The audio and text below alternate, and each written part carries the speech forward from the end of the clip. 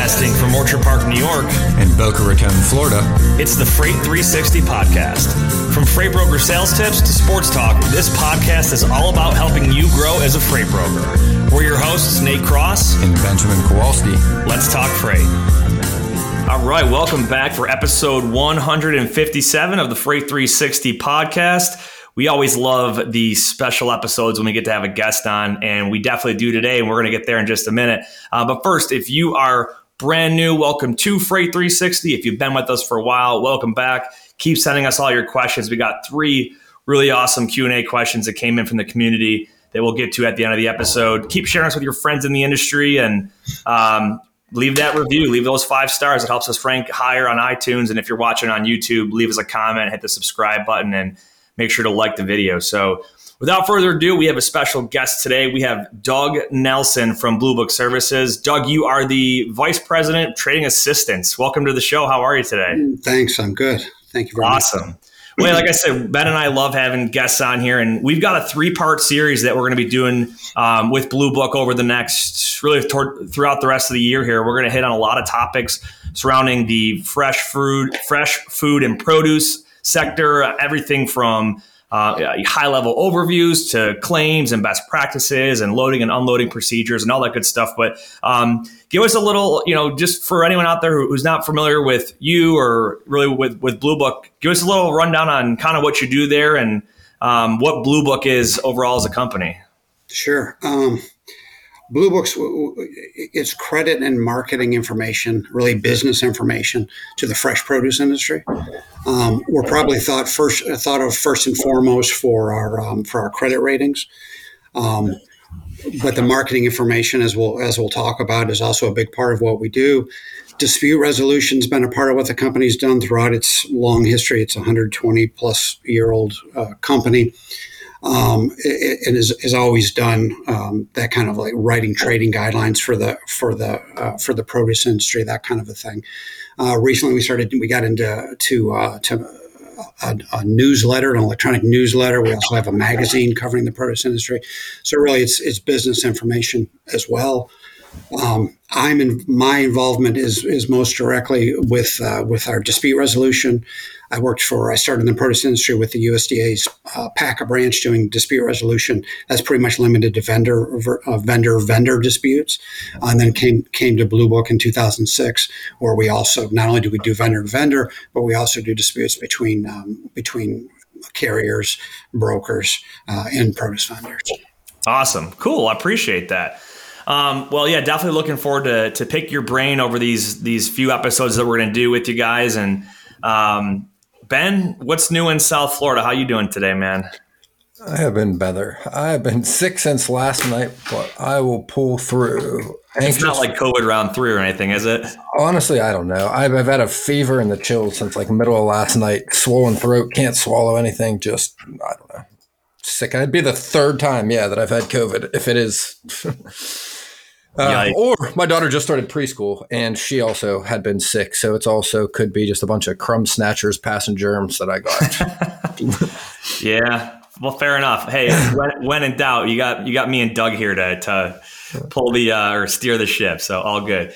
Well, hey, I do, we often like to give our take on, what's going on in sports, even though we have a rogue listener that doesn't like having to fast forward through the first 5 minutes to get to the content. But I have to give a shout out to my Buffalo Bills. I made a prediction. What's that, Ben? I was going to say he thanked us, actually. Did you see that?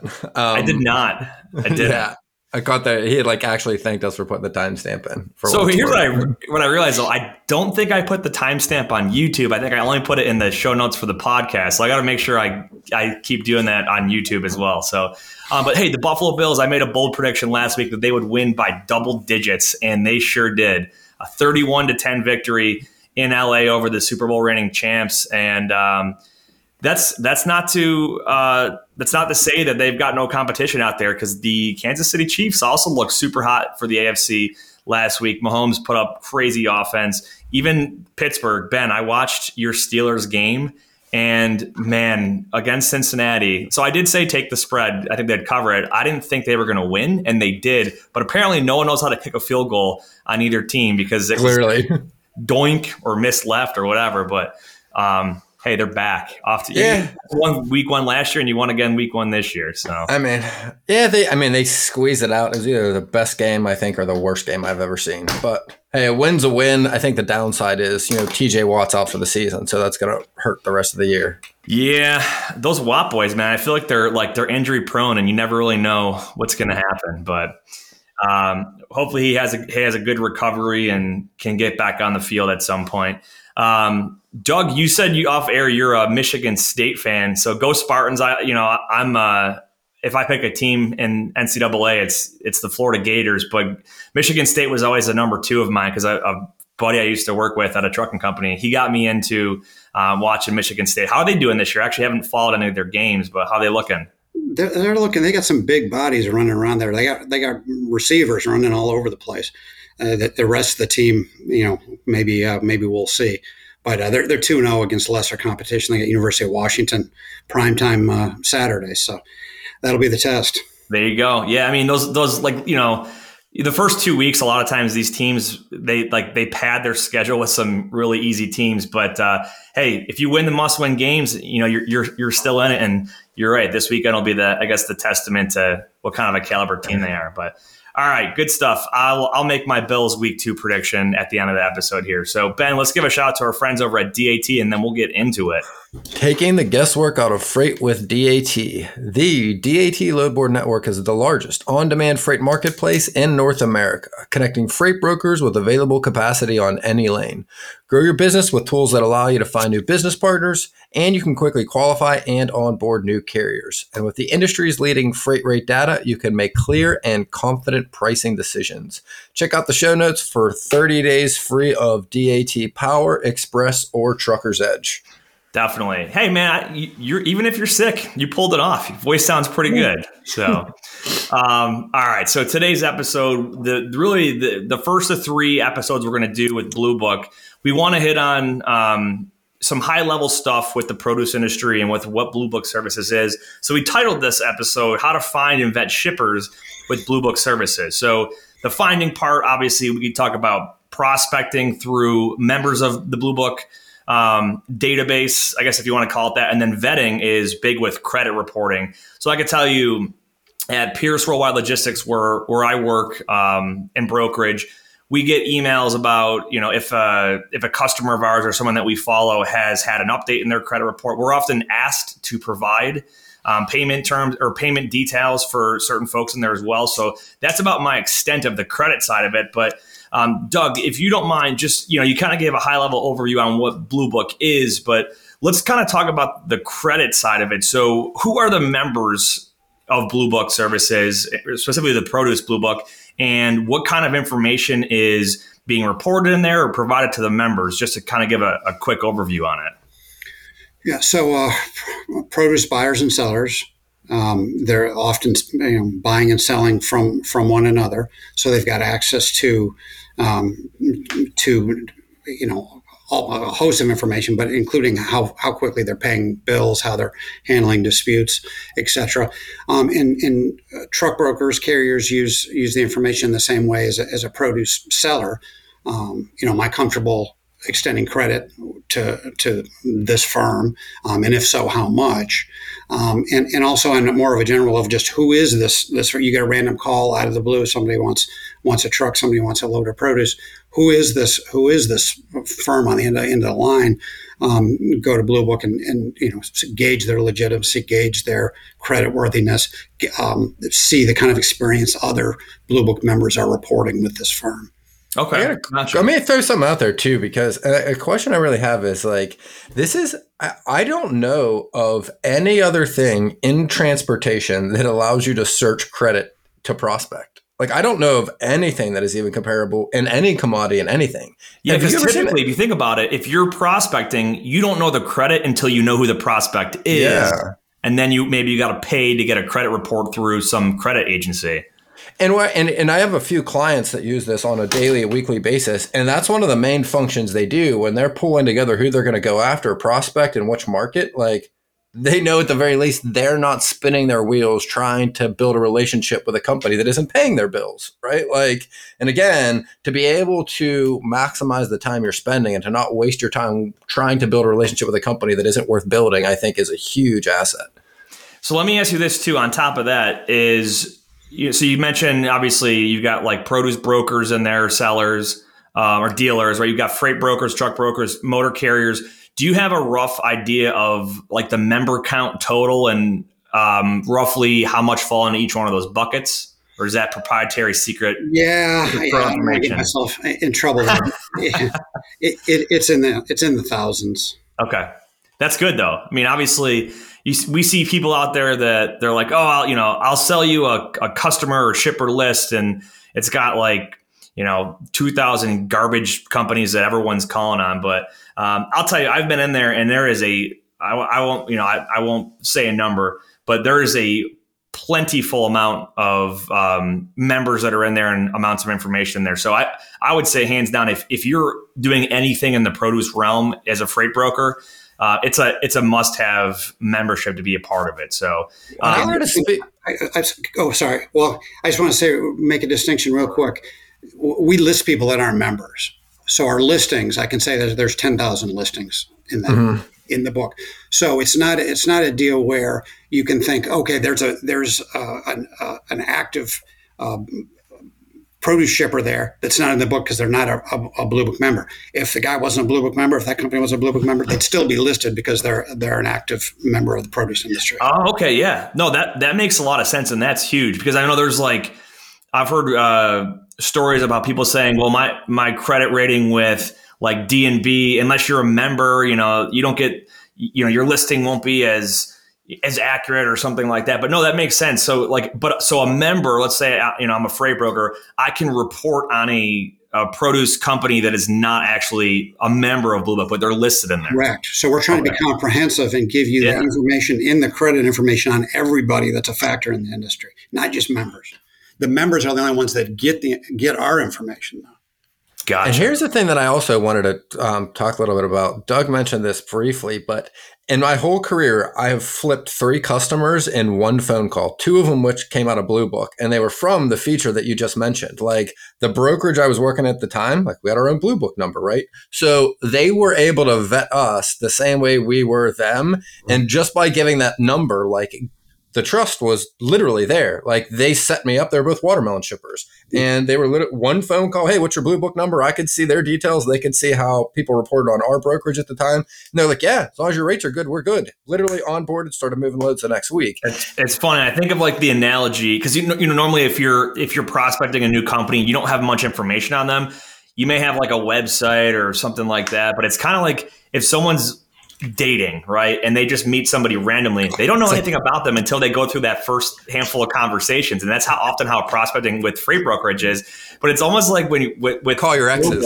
It's like you stalk their entire like social media presence and you see their Instagram and their Facebook and everything to kind of get like a little bit of a snapshot of what they look like overall. So I want to hear what your last 5 significant others have had to say about you, right? Let's see how you got.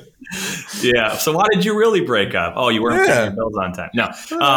So talk to me, I guess, the credit part of it. Different companies have different ways of rating folks. Hey, you're rated out of a scale of 100, or there's like some use like a letter. You're rated an A or an A plus. What is the rating system look like with Blue Book, and where does that? I guess how is the determination made? What kind of factors are we looking at to come up with this? So we've got 2 basic forms in our credit rating system. One is a score, like it's like a FICO type score, like you'd have for your personal credit rating system, and that goes anywhere from 500 to 1,000. Anything, and I've seen some of the. I'm not in our credit group, but I've seen some of the way they track this, and the likelihood of a company going out of business or having a significant default in the next 12 months is significantly reduced. Anything less than 750. The odds of that are very low. The system does a great job of tracking that.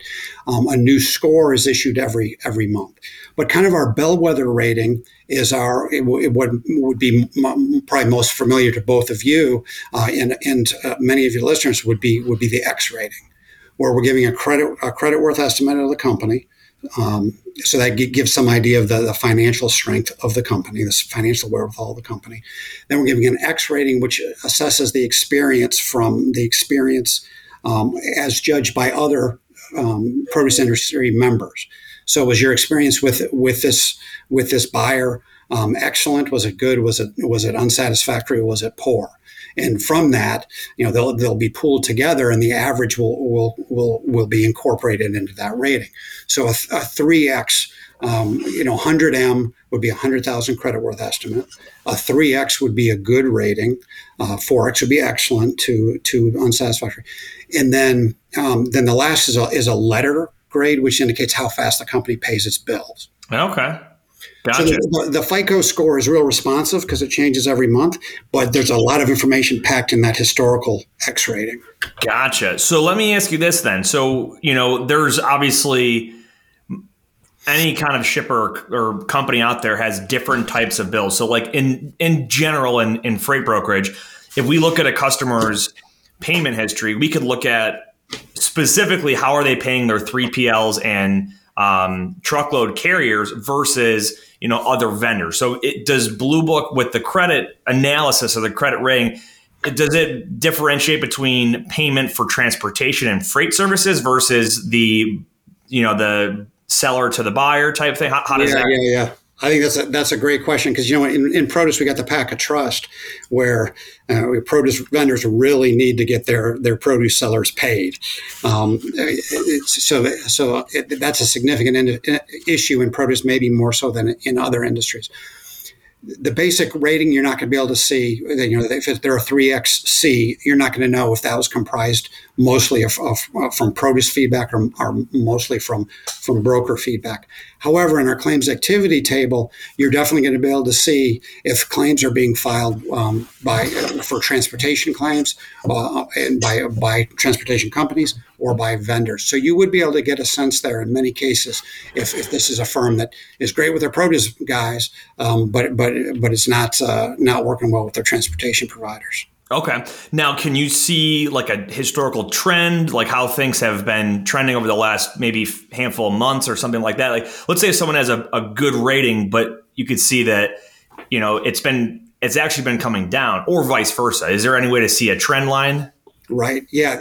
The scores work really well with that. And there's a trend line right on the page, and you'll be able to, right on the main page when you go to look up a company, you'll be able to see that. Maybe the pro tip would be if the company's a 3X, the X ratings they may hold for years at a time. And the danger there is you may think this guy's a 3XC. I know what a 3XC is. Our credit policy is, we can extend $30,000 without, any further approval to a 3XC, let's just say. Well, if you really want to get out ahead of it, if this is a customer that wants to do more and you'd like to extend that credit up to $50,000, well, you could look behind the scenes and see like how strong is that 3X rating. Maybe there's only 3 and 4 X's on this guy for the last 18 months, but it's still not enough to get this company to a 4. Or maybe it's a really weak 3X that's on the verge of dropping to a 2X, and maybe 30,000. Your initial policy is too much. So maybe that's a guy. If you look and see that they've got some 1X ratings coming in the last month, the last 90 days, that may be a guy to scale back. And that's kind of where you could, by refining your, doing a good job as a credit extender, you could limit losses and also grow business and not be too rigid and tight with it at times, and not be too loose at other times, and subject yourself to bad business.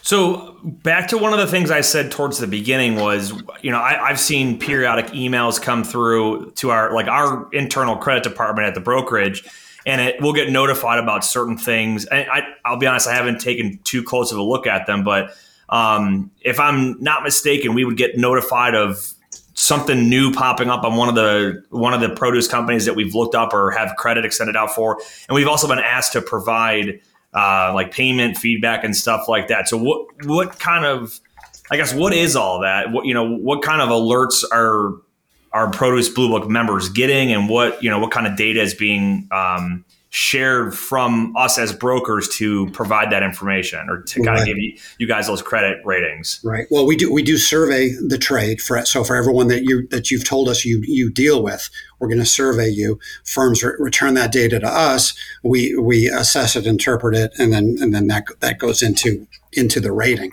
Okay. The alerts report is really nice, but it's more useful, I think, or it's useful in a broader way than what you suggested there. If a company's so one of your key accounts, their rating drops by their score drops by 30 points, you're going to get that alert and realize, hey, something's going on here. But the alerts report actually it provides some other information that I think is equally valuable. For instance, it'll say personnel changes. So if you're a credit manager at a company, and maybe you only care about credit, but if you're an account manager or you're a sales representative for a company, and you get an alert that Joe Smith, who's been the traffic manager at ABC Shipping for 5 years, and who you've never been able to get into that account because he's always working with two of your competitors. Well, then you get the alert that Joe Smith has left. He's retired. That's huge. Exactly. So it could work the other way too. Is somebody that I'll leave it at that. But that's where it's a little disappointing for us at Blue Book if only the credit manager is getting this information, because we think account representatives throughout the organization are going to want that. Yeah, I mean, it could be the same. It could be the other side of the table too. It could be, hey, I've been working with this potato customer for 5 years, and all of a sudden, my guy, unbeknownst to me, left, retired, got fired, whatever the case might be. I gotta put on the sales mindset and sales hat there and hustle to make a new relationship with whoever took over that person's job. Exactly. Ben, I mean, we talk about this a lot with prospecting, is like, you might call on a shipper so many times and you get no, but we say it's inevitable. Every single person at some point is going to leave that job, whether it's retirement or switching careers or whatever the case might be. But to have like an active notification about that, I think is huge.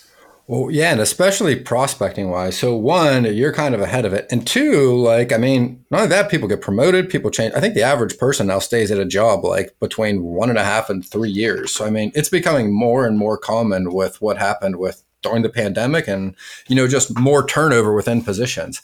And think how helpful it is to know that before you make the call and you're not surprised by it, because you can proactively have a much better conversation when you're calling a facility and you already know that your point of contact has moved on, right? Your trust, your ability to have a conversation goes up with the more information you have. It just makes it that much easier. So I want to, I guess, on the prospecting discussion here with that, I guess this part of the conversation, talk about being able to target search for a specific, produce company or something like that. What sort? I mean, we already know about the credit side. What other kinds of criteria would someone have access to? So, are we talking about commodity or their annual sales? What kind of stuff can we actually sift through when we're looking through the database? Yeah, commodity is one that would come to mind. Scale of you could use the credit worth estimate as kind of a proxy for the scale of the company. If you only want firms over a certain size, or if you're looking, you think you got a better pitch to the smaller companies, you could search that way. Those would be the applications that come to mind. Yeah, that's good. I mean, Ben, you've used this analogy before, or this situation in the past, where you're like, hey, if you know that the top guy at your brokerage, if he's moving, I don't know, I'm just going to make this up, he's moving onions, right? But obviously his customer's not available. Maybe you want to search for onion shippers, and you can go in there and you could target them, right? You obviously, if you want to go by a smaller size because the top 10 onion shippers out there already taken. Well, boom, there you go. You can sift through the database and target them by their size and whatnot. So that's good. And then another thing too is, and we have a question on this later. So when we were doing, I don't know if it was with you or Jeff, who also works with you at Blue Book, we were kind of looking through some of the commodity tool, or, like people ask us, is there a produce calendar, right? So what kinds of information can somebody get? Let's say they're in brokerage. Maybe they've been doing it for 5 years, but they've never dealt with a certain fresh food commodity before. And let's say they want to start working on, they have an avocado prospect customer shipper. What kind of information would be available to them by, searching through Blue Book? Yeah, we've got a publication called Know Your Commodity that we've published for years, and there's a chart in there called seasonal availability, and it'll just show you in what seasons you can expect avocados to be coming through through Texas or through Nogales. Or Mexico. It'll give countries and states. So, for instance, lettuce, it'll show Arizona at one time of the year, and then it'll show it transitioning into the Central Valley of California.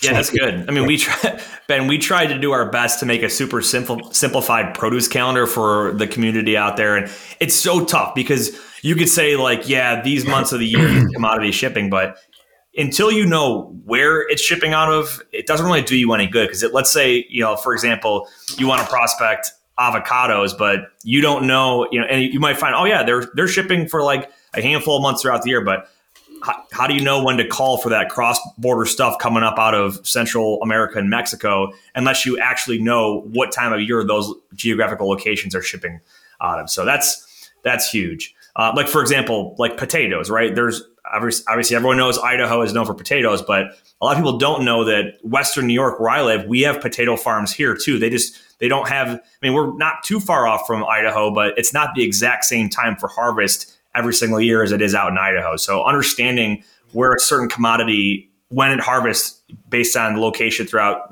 North America, is going to be a game changer for folks out there. So, yeah, I would say on that point also, it changes a little bit according to the weather. And our newsletter, it's called the Produce Reporter. It's a daily newsletter, twice daily, in fact. And every Monday, they do an article from Produce IQ, which really is focused on pricing. But the pricing is all tied to harvest. Was it delayed? Is there overlap between two shipping regions, or is there a gap? And so you might be able to get out in front of the seasonal availability chart and get it if you really want to refine it and realize, typically the season doesn't start till June, but this year it started sooner and it's going to need trucks sooner, and maybe there's opportunity there. So you brought up a good point there that I don't want to fly by too fast. So obviously anything that's seasonal, we have a rough estimate on when it's going to happen each year. But this is why we stress to everyone. So everyone listening, if, just because you're working with a certain commodity or something like that, things change, whether it's seasonality or there could be big events that happen just in the industry that, that can disrupt what the normal pattern of things is. So it's super important to stay on top of what's going on in the news and anything related to transportation. So for example, on a broad sense, FreightWaves does a great job at giving big industry, breaking news and just things that are going on around the freight world. And it could be, acquisitions of a certain carrier or a big brokerage, but in the actual produce world, that's huge. And getting that newsletter, I signed up for it, I think 2 weeks ago or so. And it's twice a day. And I'm impressed at how much information you guys can pack in there twice a day. But that's the kind of stuff that if you're going to get into produce or you're already working in the produce world as a freight broker, you definitely have to be staying on top of what's going on and what's trending in the industry. So, yeah. Well, and also, information, that's the value you bring back to your prospect and shipper, right? They're in the business of this. So to be able to speak to the things that, Doug's pointing out just makes you sound so much more credible, right? If you can speak and understand that maybe the harvest season got pushed back 10 days because of the weather, how many other brokers do you think are having that conversation with that shipper, right? only the ones that are really moving that type of produce, right? Because they're saying that with the other customers. So when you go into a prospecting call and understand that, that just gives you a huge advantage over the person that doesn't know anything calling that shipper. Yeah, I mean, you're talking the talk and walking the walk. And I'll take it a step further. The same thing goes with talking with carriers, because carriers will demand different rates based on what in their mind, what the capacity and availability of trucks looks like. So you might have someone that says, "Oh man, it's citrus season right now. I'm not taking that for $2 a mile. I want $3.50 a mile." It's like, well, actually, you might think that because that's normally when it kicks off this time of year. But the reality is fill in the blank, right? Based on what's going on. Because you could have, and that's actually big too. If for anyone that's a carrier has an asset division as well with their brokerage, understanding what's going on, it's going to affect the demand for trucks in a certain region. It all comes down to seasonality with produce. Well, and here's the other thing. Produce typically will flip a whole market, at least in a region, right? So like when produce comes in, like specifically in Florida, it's really noticeable because it's a peninsula. But like when watermelons come to season, like you'll see the rate coming into Florida drop from whatever, we'll say it's $2.30 a mile on average. It'll go down to like $1, but the rate outbound will go up to, like you said, $3.50, $4.50. And if you're not prepared for that, and let's say you're not shipping produce, maybe you're shipping steel coils right out of that same lane and you're across the street from where a lot of these things pick up, per se, like that's going to affect your rate. So, I mean, like this is a huge impact on what's actually happened in the transportation market. So having some lead into that is also super helpful just for brokerage in general, I think. Yeah. So we covered credit a little bit. We talked about the prospecting side of it. We're going to have a whole entire episode that goes in detail with the claims facilitation and some things surrounding that topic. But outside of, the credit and the prospecting and having access to shippers and stuff, what other kinds of, things are provided through Blue Book? So like, for example, obviously I brought up claims. Talk a little bit about that. And what are the other big, usage or reasons that someone would, have Blue Book, and what would they do with it? Yeah, I think, where we talk that a truck broker, in addition to being a truck broker, there's this other aspect to their job being a credit extender. Well, there might be this another aspect to their job being resolving disputes, particularly in produce. And it's one thing, if it's just one opinion against another opinion, it's a lot of times it's hard to resolve that kind of thing in an amicable way. So Blue Book has a neutral third party that does this with dedicated individuals working full time on this. We can provide a source where you can point to our, if you're saying, I think this, and please see our Blue Book's transportation guidelines, which say, something similar to what I'm saying, whatever the case may be. So to use instead, before getting sideways with your customer or your carrier, having a neutral third party to point to help you through that dispute can save relationships and just add professionalism to the process. So you guys are essentially acting as like a mediator in some of those disputes, then. Correct. And you might wonder, well, how do we get into this, or what are we doing in that? Well, claims come in just like we talked about, where we solicit from the industry feedback on other firms. Well, we also, when we get the claims in, we don't just report that a claim was filed. We actually look at the merits of the claim and try to resolve it. But if it's a meritorious claim that's not been paid, we'll report that.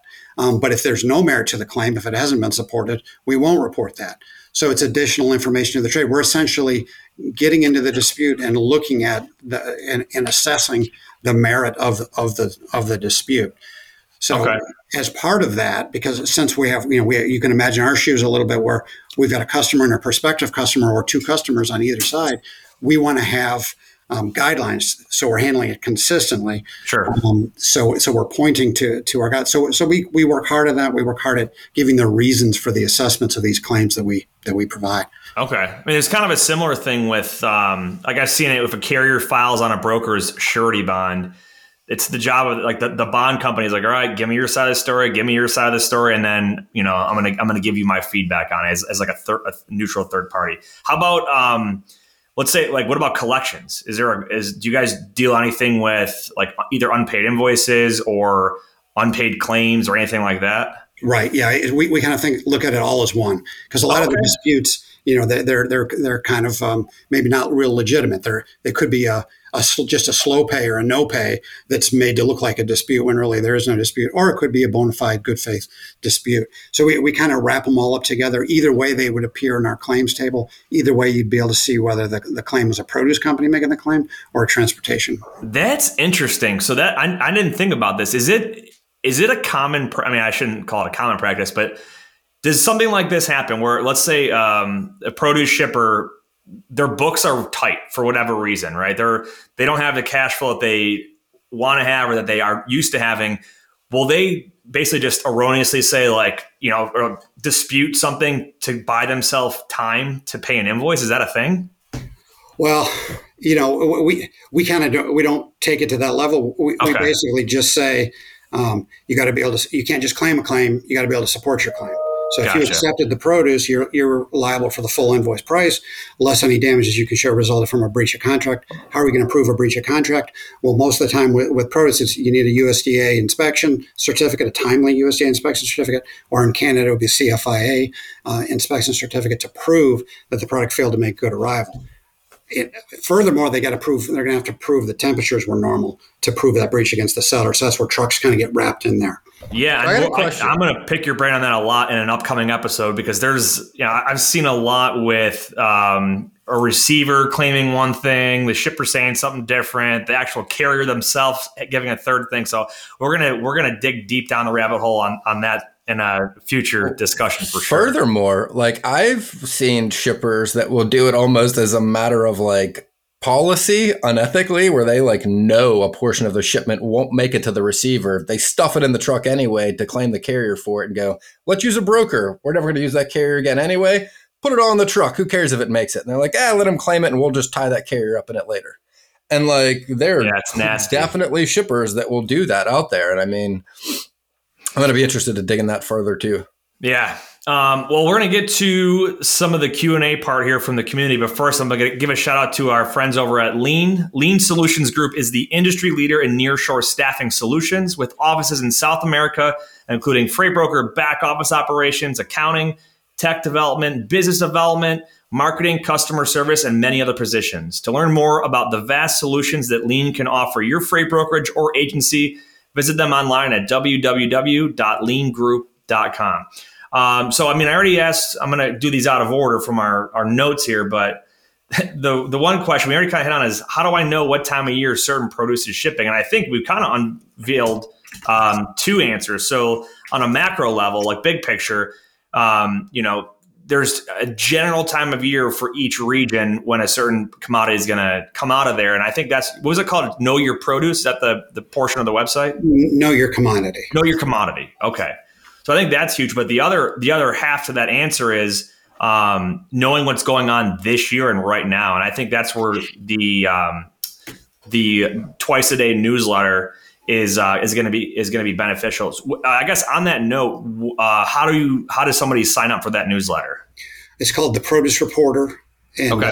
If you Google that, you'll get prompted to sign up. It's free. You don't need to be a Blue Book member to get it. Awesome.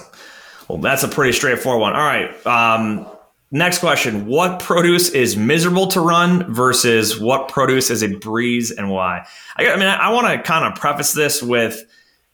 Miserable to one person might not be the same to somebody else. So somebody might be like, man, I hate all produce. It's miserable because it involves, having to deal with reefer units. And is it continuous? Is it cycling? I got to worry about pulping, USDA inspections, and, temp recorders. And, but someone who's seasoned at it and understands how the produce industry works, that's not miserable. It's just part of doing the job. Ben, is there a specific commodity that you can speak to? I've got a couple examples that I can give, but any commodities that you've dealt with or folks that you've worked with have referenced as like, stay away from this one? Blueberries, raspberries, and asparagus off the top of my head are, I think, the three that I see most brokerages have some restrictive policy around. Either you can't move them unless you have moved other produce or you kind of work in that niche. They very rarely will let newer brokers kind of work in them because they tend to be high claims. And I mean, Doug probably knows. I mean, what are the commodities with the highest claim percentages typically? Yeah, I mean, I'd say asparagus, strawberries. I was interested, you said blueberries. I mean, we do get a lot of that, but I wasn't sure if that was just the quantity, because I don't think of blueberries as being as perishable as strawberries, raspberries, and then the bag salad products. Yeah. And then the cherries are always, I would be worried with cherries just because of the price of those suckers. Salad too, huge. I knew a broker anecdotally years ago, and it was like huge margins. Also, a lot of claims and a lot of what Nate just referenced, right? Like, there's a lot of procedures around it, but they paid large margins because, again, short shelf life. If it's not getting there, a day or two matters a lot because you lose either in the grocery store or when you buy it to your house, right? No one wants to buy a bag of lettuce. It's going to be brown tomorrow. So what is it about asparagus? It's for a vegetable product. It's highly perishable. Oh, okay. You're right. It doesn't seem. I know what you're saying. It doesn't seem to go bad in your fridge, refrigerator, but it scores poorly very quickly. With a little fraying of the I forget what's even called, feathering of the tips, feathered tips. Okay. So yeah, it also takes a very long time to grow, and I just learned this like fairly recently. I think at average it's like 2 years for a crop of asparagus to grow. I don't think it grows in a season. It's a very long period of time. I guess you got to go to Know Your Commodity and look that one up. So I've seen, like you guys named all like the berries and stuff. And the reason for it is they tend to have the higher claims percentages on them. 2 years, by the way. Other ones asparagus takes 2 years. A single row of 10 to 12 plants will produce a decent crop after 2 years. Interesting. You won't be able to harvest your asparagus for the first 2 years after planting. So longer time. Outside of claims, I'll give an example of commodities that I've run into that can be a headache when it comes to the pricing of the transportation. So potatoes, and I know I've referenced this, but if they're priced per 50-pound bag, you can get into a very, very messy situation on the freight spend side. Reason being, carriers like to know exactly what they're going to get paid. So if you tell a carrier, hey, this is going to pay you $4,000, cool. But if you're like, well, it's actually not $4,000, it's $5 a bag, and you have to load X amount of bags to fully scale at 42,000 pounds to get paid that $4,000. And if you actually load 100 bags less, you're going to make less money. So there's the pricing side of it that can be a headache for certain people. And that's why in the past, I ran into a situation with this, and we just made the decision like, hey, for this specific customer, we've had issues on what they said we could scale versus what the actual amount tended to be. We said, we're going all in flat rates on them. We're not going to be dealing with short pays anymore because it just causes a headache. And if you load 100 bags less than you originally thought and you were quoted on, you might get short paid by your customer, but the carrier is demanding full payment because they weren't disclosed that portion of it on their rate confirmation when it was tendered over to them. So those are certain things to think about, is how it's priced, obviously the shelf life, the rate of claims on it. So those are just little things when it comes to, I guess, produce being miserable versus a breeze. Here's the other question too, I want to point out too, for people to just take note of. Whatever you are billing or receiving money for from your customer, do it the same way for your carrier, because that's what's going to keep the consistency. Do not quote flat rates when you're getting paid per hundredweight or any of those variables, because again, it's just, you're creating a headache for yourself down the line. And again, to your point, make sure you not just put it on the rate con, because it is very common for carriers to kind of overlook some of those things. Make sure you're reiterating this at dispatch and you're confirming and telling the driver again, because if the guy leaves and then finds out, you have a much larger headache than if you do it prior. Yeah, that's why like a scale ticket or, the BOL after the shipper signs it agreeing to, hey, this is what's loaded on the truck. Just even take a picture on your phone, have them send it to you to get the ARAP updated in your TMS. Last question. What did you wish you'd know before you started to haul produce? We kind of hit on a lot of this already, is not all produce is the same. There's higher claims on some versus others. There's the potential for higher or lower margins on some versus others. And it all comes down to, like we talk about the consequence of if a certain commodity does not hit the shelves in a certain amount of time. it's urgent. It's more urgent than like steel or lumber where it can sit there for weeks, right? So those are going to be higher or bigger opportunities for you, but they also require more of your time. There's more touch that goes into it. Ben, do you have anything you want to add on, like what you wish you'd know about produce? No, to be honest, and that's what I really like too about Blue Book. Like, honestly, if I was going to get into this, I would do the same thing that you and I have been doing. I would start reading their newsletters and I would dig in and learn as much as I could about the produce I was going to prospect before I did. And that's really how I would go about it. And the things I didn't know, I would make sure I'm asking that shipper, right? Hey, what are your policies? What are your procedures? What do you have your carriers do? And make sure you're writing that down and you have that line itemed out, because your shipper should be telling you this during the procurement process when you're getting onboarded anyway, but you want to be at least aware of the things that you should be asking as well. So that's how I would kind of approach that. Definitely. Well, Doug, before we wrap it up here, I want to give you the opportunity for Blue Book in general. How do folks find you guys online? Obviously, we talked about the, know your commodity and the newsletter, but where do folks find you online? How do they sign up as a new member? It's producebluebook.com, and it should lead you from there. If not, Google our phone number, at least give us a call, and we're happy to talk. We'll make sure we leave a link down in the description box for the podcast, or if you're watching on YouTube, we'll put it in the description box for the video. Doug, anything you wanted to cover that we didn't hit on today before we wrap things up here? Oh, I probably said enough, but I am, wheels are kind of turning a little bit on the, you're saying that produce can be a breeze or it can be miserable. I would suggest that it's more likely to be a breeze for a guy with a trailer that's got good insulation versus one that doesn't. And maybe we can elaborate that on a future show, but maybe get that out there now. Yeah, the ducts, right, that go down the side of the trailer. Is that what you're talking about? The thickness. The actual trailer walls. The insulation. Yeah. Okay. Yeah, because we see some trailers that do a great job controlling temperatures. The focus is always, the reefer operated fine. It was on continuous mode. But the problem is we'll get a portable recorder and it's showing warm temperatures in the rear of the trailer. And you can see when the ambient temperatures go up and it's 95 degrees, you can see it's losing the temperature control. Well, that doesn't happen in every trailer, though. It happens in some trailers. And, the insulation, the level of insulation within the trailer is a factor there that sometimes seems to be overlooked. So if I was hauling a high value load out of Salinas, I would want to know that this trailer is new and properly insulated. Yeah, I mean, we'll get more into claims in the future for sure, but I've definitely seen where a temp recorder, or if you pulp a product in one part of the trailer versus the other, you're not going to get the exact same, results on that. So very, very good point. It's a good tip.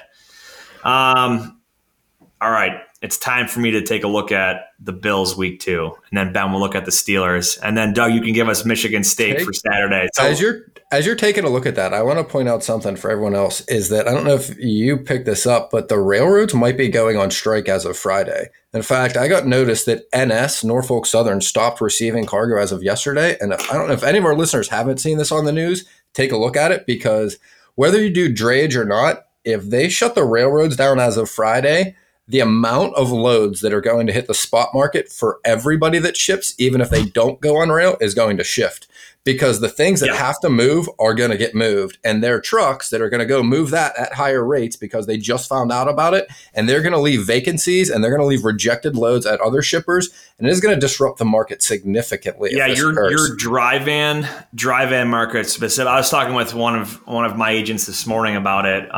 If that happens, that's going to be huge. All that stuff that was going intermodal across the country on rail is now going to be on a truck. So yeah, and it's like right now the railroads are preparing for it by not receiving any cargo. I think NS, like I said, shut down yesterday, and a lot of them are now discharging their hazmat cargo so that's not stuck on a train. But I mean, you're talking huge numbers of cargo that are not going to be moved, and it's going to have to move on a truck, and that's just going to create more opportunities for brokers out there. So keep an eye out for that and start talking to your customers about it. If you haven't, ask them what they ship on rail. Ask them what they would be shipping on rail next week, and ask them if they've got another option for it, because they may or may not have planned for it. This is a great way to get some value added, to get some more freight. Good point. All right, Bills hosting the Tennessee Titans Monday night. I think there's 2 Monday night games this coming week. This is an earlier one. I think it's like 7:15 Eastern. Bills have played the Titans 4 years in a row now. This is year 5. They've gone 2-2. Bills are favored by 10 points. I'm saying they're going to win by double digits. I'm going the same thing as the Rams. You got the Steelers hosting the Patriots. Your 2-point underdogs. What do you think, Ben? Can they pull it off? New England's, for anyone that's a New England fan, I'm sorry, but the team's not what it used to be right now. It is not. I think the quote this morning on Pittsburgh radio was, "This isn't your older brother's Patriots. This isn't the Patriots from the early 2000s." So, I mean, I don't know. They got a shot. I mean, without having, their major defenseman, TJ Watt, we'll see. It's not like, Trubisky lit the world on fire. So we'll see. Hopefully he shows up. Yep. And then, Doug, you said who are the Spartans playing? Washington. Washington, primetime Saturday. There you go. What do you think? Are they going to take the W there and prove who they are? I don't. You know what? I'm too close to it. I can't even. I can't even guess. All right, fair enough. I'll be rooting for him. So, all right. Well, Doug, it was awesome having you on the show. We'll be having you on again here, probably in a month or so, and I'm looking forward to it. That one will be. We're going to dig into claims on that one. I'm looking forward to it. There's a lot of stuff to unpack when it comes to disputes and claims, and what you can do to better handle that process. So we'll see you again soon. Ben, any final thoughts here? Whether you believe you can or believe you can't, you're right. And until next week, go Bills. That wraps up this episode of Freight 360. Check out the show notes for links to anything that we've referenced on this episode. And make sure to visit us online at freight360.net to see our entire library of episodes, videos, blogs, and more. And make sure to check us out on Facebook and subscribe to our YouTube channel for daily and weekly tips and content.